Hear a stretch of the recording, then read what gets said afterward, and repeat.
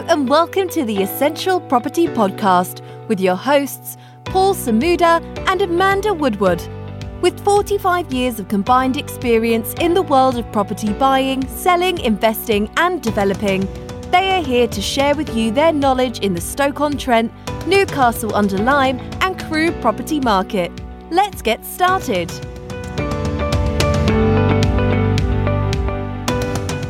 Hello and welcome to another episode of the Essential Property Podcast. Now, as we look forward to the end of the year, we only have a couple of months left. Paul and I have decided to have a chat through what we expect to see between now and the end of the year, how things are going for us, how things are going for other investors in and around the Stoke, Newcastle and Crewe area. And we thought we'd kick off talking a little bit about Stoke investment, what's happening locally on the ground in Stoke-on-Trent. Over to you, Paul. Well, I think this is 2 days after the Rishi budget, the tax budget, as the press are calling it. But one of the good things that came out of it was new levelling up investment in Stoke-on-Trent. Rishi said, the city, the great city of Stoke-on-Trent, I think they've got £56 million. I suspect some of that is probably a little bit recycled and projects that are already confirmed. But I think it's got to be good news for investors already here and on the way. The head of the council, Abby Brown, who I have to say is a pretty class act. I remember emailing something to the marketing department during the pandemic and saying what a great job they were doing in terms of the communication. And within 30 minutes, Abby Brown emailed back and said, thank you, I'll pass that on. They'll love to hear your compliments. So she's great. I'm sure she was instrumental in influencing this little bit of an investment, levied up investment to Stoke. So that was good news for the week. So we're getting something out of that. The other thing is that we've been battling away for ourselves and also for other landlords in Crewe, because Article 4 comes to parts of Crewe. I know we did an earlier podcast, or you did an earlier podcast talking about Article 4. It's pretty much on our doorstep now. It is, Monday morning. Yeah, this is brand new, never been done in Crewe before. I wonder what it's going to mean. I think, generally speaking, it's good for existing HMOs. For new HMOs coming into the area, it means they have to justify their conversions and come in at a higher standard, which is going to be interesting. Yeah, there is a framework in place that when a planning application goes in for an HMO that does have to be followed. But I was having an interesting conversation the other day as to whether, even if that framework is followed with the sort of officer who's looking after the planning case, whether these applications can still go to committee. And we all know what happens if they end up in committee. So I think it will be interesting to see how some of the applications post Article 4 do play out. I'll certainly be keeping an eye on the planning portal just to see how they're handled and the sort of acceptance and declines, I guess, or granted and declined, to see how that takes shapes. Only time will tell, I guess. I think it's fair to say that the councillors in Crewe are pretty anti-HMOs. Absolutely, yeah. We've had a couple of run-ins with them, and we appeared on the front of the local Chronicle 1 year for a conversion, which was just a measly 5-bedroom HMO.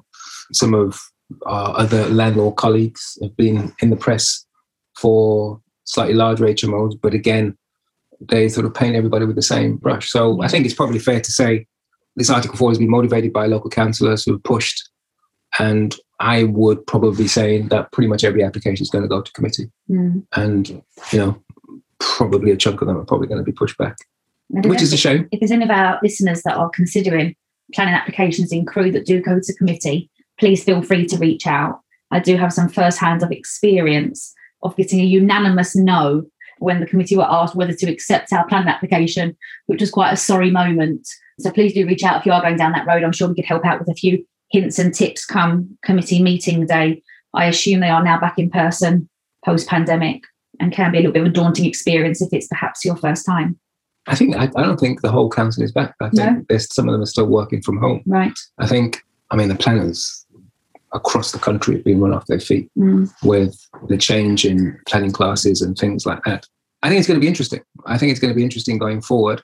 That said, things are probably more busy than we've seen it from a rental standpoint. Yes, which is interesting. And we're in need for more properties because there's been a deluge of inquiries coming through for houses, rooms, short stay, long stay.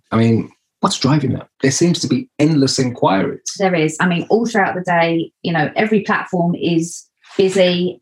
I don't know how my mobile phone number gets around, so to speak, but the inquiries that come directly that we pass on to our team here It's been such a strong, and I think we're so blessed to have had such a strong summer on the back of pandemic.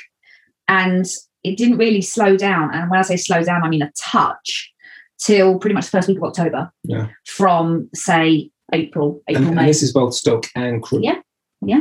Unbelievable. I only said to you a couple of days ago, we've got 15 rooms in the pipeline, 15 sort of gorgeous ensuite rooms coming in the pipeline in Crewe in the next couple of weeks. And I said we could do those like right now. We could probably sell them twice over. But it will be interesting to see how that pipeline takes shape post Article 4. What will the sourcing agents be promoting in Crewe? I mean, we're talking as if it's across the whole town. It's not. It is quite a wide catchment, but there still are spots. And those that have listened to the previous couple of episodes, we did speak about where those spots are in Crewe that aren't under Article 4 that still have strong demand. So there will still be opportunity. But those that were, sourcing HMOs in the area, developing HMOs in the area, a change of tact is required, whether it be existing HMOs. But for existing HMO owners, it is a positive when it comes to rental prices and to potential value of the properties going forward. It's just a bit of a curveball temporarily and that we'll just overcome, and just another challenge in the business, really. It's also expensive. If you've got a bunch of properties and you've got to put them forward either for licensing or for the planning radar as a bona fide HMO, then it costs you a few quid. I was having a conversation with somebody the other day, and I said that every time somebody picks up the phone and calls me, I feel like it costs £1,000. So you want to put in a HMO license, £1,000. You want to put in some plans, £1,000. You want to start conveyancing, £1,000. I mean, it is expensive. It is expensive. Electrical certificate needed, upgrades needed, £1,000. So what about on the maintenance side? I mean, I think in the previous episodes, we talked about maintenance. We talked about building contractors and how tight the market is. I mean, we're getting to Christmas now, and that always gets tighter and tighter. So now it must be pretty darn awful to try and get contractors in to finish jobs.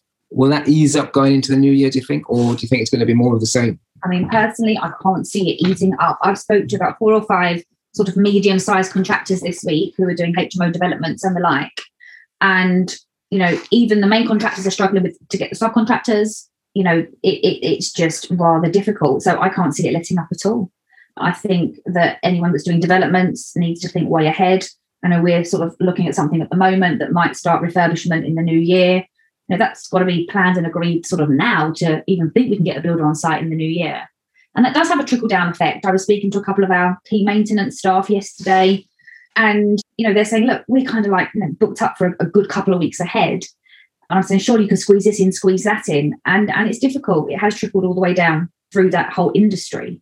So no, I can't see it letting up, which is great generally all round, that the industry is boosting and having a good time, because they've certainly had times where they haven't been.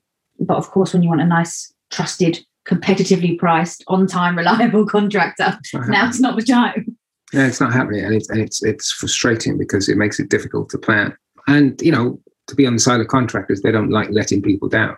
And whilst it's great to be in this position, some of their regular clients, they let them down because they've got too much work on. They're trying to please a bunch of people. How's the short stay? I mean, we obviously do short stay business. We manage short stay properties. That's taken quite a jump. I mean, more recently, you had some new properties come online. You were in the midst of syncing those with the OTAs like Booking.com, Airbnb. And during the sync, they became available for a second on the market. And you got £10,000 worth of bookings come in. It was absolutely unbelievable. And anyone who's listening who's in the short stay space will understand what it's like when you're syncing your Booking.com listings with your channel manager and just organising your whole kind of property onboarding. And as Paul said, new property, we're just managing that syncing process with all the platforms, and a booking dropped in, which was 25 nights, £7,500, one single booking for a great little property in Stoke, but one property that was for. And, the business is out there, and that's contractors coming to the area. I think it's 8 of them. They're coming for 25 nights. They want their own space for that time. The property they've chosen is perfect.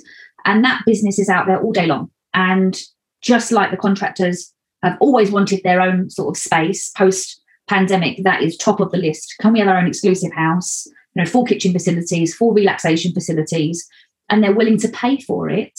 And, we have always loved that market for a long time.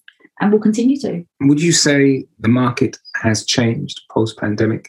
Bit of a rhetorical question, but has it changed into something that we don't recognize?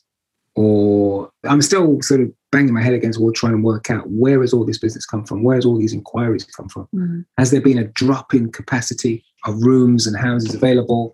Have hotels closed? What's happened? Well, through the summer, obviously we were keeping a very close eye on our own availability within our short stay inventory, what the competition were doing during that time, and also the hoteliers and how that was working for them. And I would often stay in Stoke and Crewe overnight a couple of times a week, and our own accommodation was full. I could not get a hotel room. It was like all of the short stay accommodation was booked out, whether it was the Ibis in Crewe or the Hilton in Stoke. And anything that could be booked online for a couple of nights was taken. It was pretty unbelievable. And it stayed that way since the lockdown started to lift in the spring, right the way through, literally until the first week of October. I wouldn't say it's necessarily dropped off at all. I think this week we had a company looking for 3 rooms in the same house, and I couldn't get them 3 rooms in the same house. We had somebody looking for an ensuite in Crewe. We haven't got an ensuite available in Crewe. So whilst the availability is starting to trickle back, it's still really, really quite busy. So I think there's the backlog of demand. So the jobs that were paused. As I was speaking to somebody the other day, they said that, the plans for companies to take place in the next 5 years have accelerated to now. So there is a backlog. There is people who have fast forwarded in terms of what they want to achieve, what they want to do. The government does have plans to build back bigger and better and level up. And that trickles down. It starts with the big infrastructure building companies, and it trickles down to the guys that are installing 5G networks. I think you're right. I think you're spot on. As you were speaking, it just crossed my mind that, sort of post-Brexit was this big shovel-ready infrastructure project. So little projects dotted around the country that improved roads, improved buildings. And the government was saying that we'll throw some money at it if it's ready to go, so we can get people back to work, get the economy going again. Maybe that's what we're seeing in Stoke. Maybe that's what we're seeing. But I'm not complaining. I'm sure you're not complaining. Long may it continue. Absolutely. I said in the last podcast that I felt that Stoke was on a little bit of a rise. I just felt, I won't go as far and say there's a feel-good factor. That's probably pushing it a little bit too far. But I think in terms of it's got to get up and go. It's got a little bit of a mojo. Finally. And, you drive around, you're seeing projects, starting and buildings going up and old buildings sold. And it's exciting. I think 5 years from now, we'll look back at this time and think, wow, what a difference 5 years make in this city of, barely 300,000 people. So it's a good time to own property. It's a good time to acquire property. It's a good time to rent property. So that's great stuff. What about quality of HMOs? I know we're refurbishing some old stuff that are about due. It's about 6 years old, 7 years old, something like that. What's the quality of stock like? Are the standards of HMOs and SA stuff that we're seeing, is that steady or improving? Are the rooms getting bigger post-pandemic? Is that where the demand is?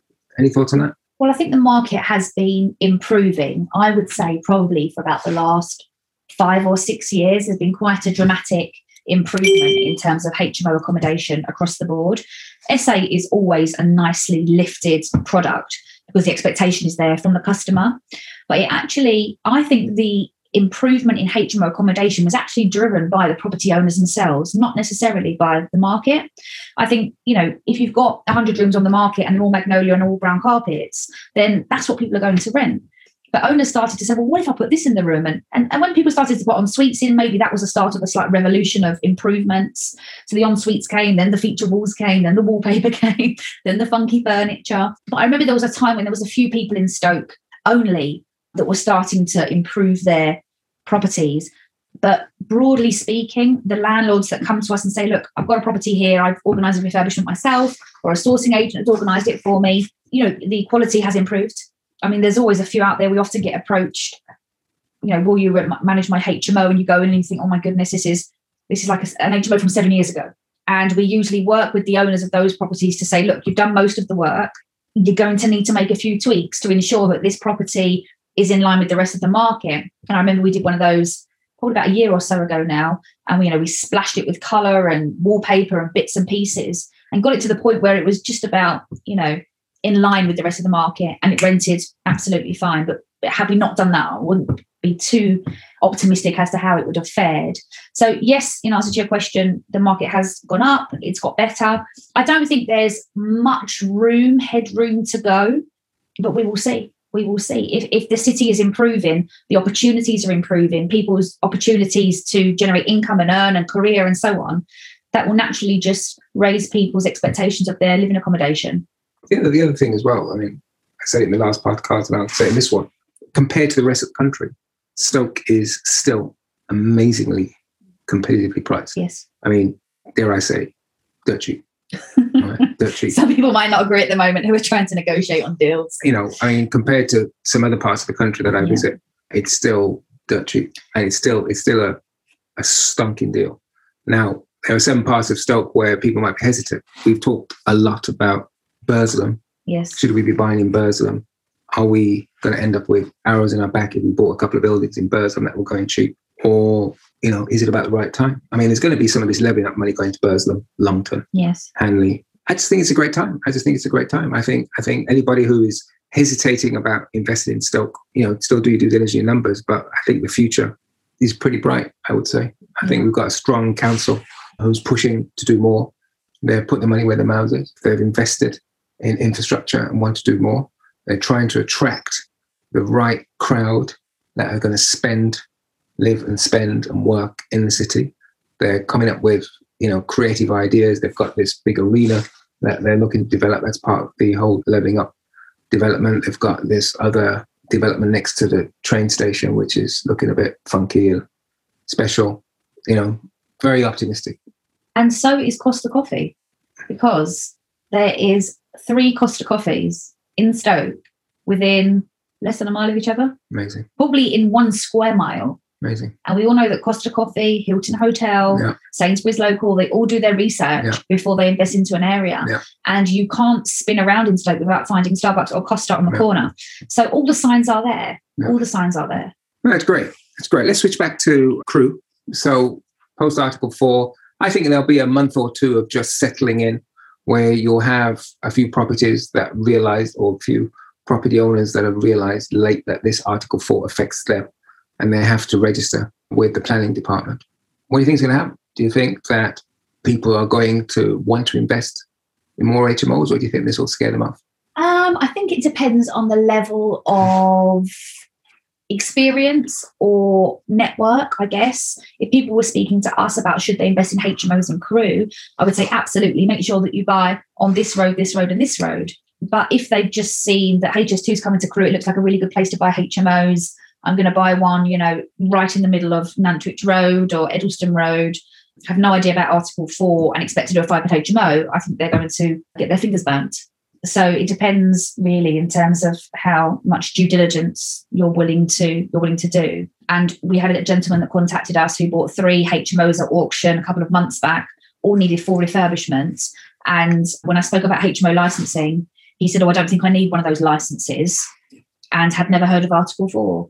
So not to say that, you know, he's a bad person or he's done something wrong, but he's probably plonked down the best part of £500,000 in terms of purchase price and refurb, with a strategy that is just a little bit temperamental at the moment. So I hope it works out. Hopefully he's organised himself in readiness for what's going on, or maybe he has had a change of strategy. But people do need to be careful at the auctions, because people will be trying to, you know, slyly sell off some stuff, and maybe, you know, some London auctions might get some unlicensed HMOs.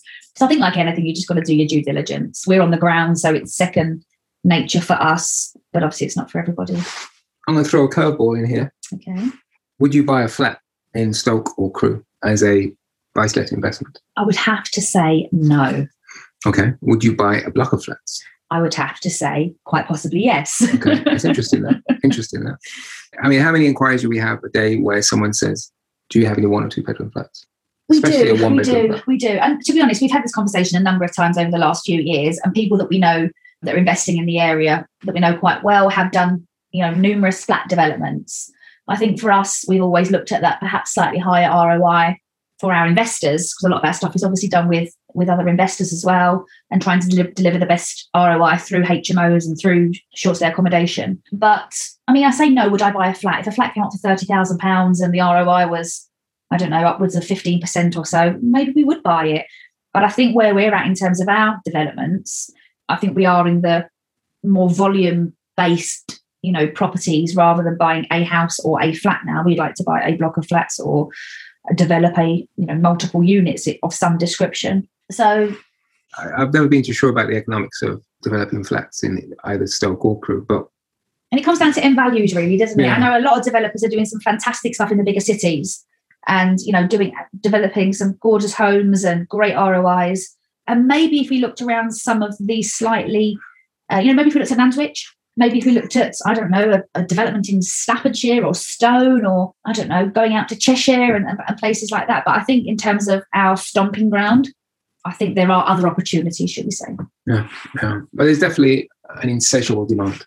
That said, I'm not too sure how much they would pay. I would go down the studio route. Yeah. If we could find a way to develop studios in volume, and I know there is a way, but obviously there's lots of other factors in terms of size and financing and council tax and so on, because that fits nicely with short stay accommodation, fits nicely with traditional buy-to-let accommodation. So that would pique my interest more. Interesting. I think going forward, I'm more than cautiously optimistic. That's your standard line. I'm cautiously optimistic. Yeah. But I think there's nothing in the budget. People are a little bit unsure about the budget. Yes. When we get the weekend papers, we can scrutinise. Sometimes in the fine print, they come out with some zingers up to a couple of weeks after, or tax changes. The headlines are normally on budget day. But on the surface, apart from, I understand that new build developers are going to be taxed to pay for future cladding.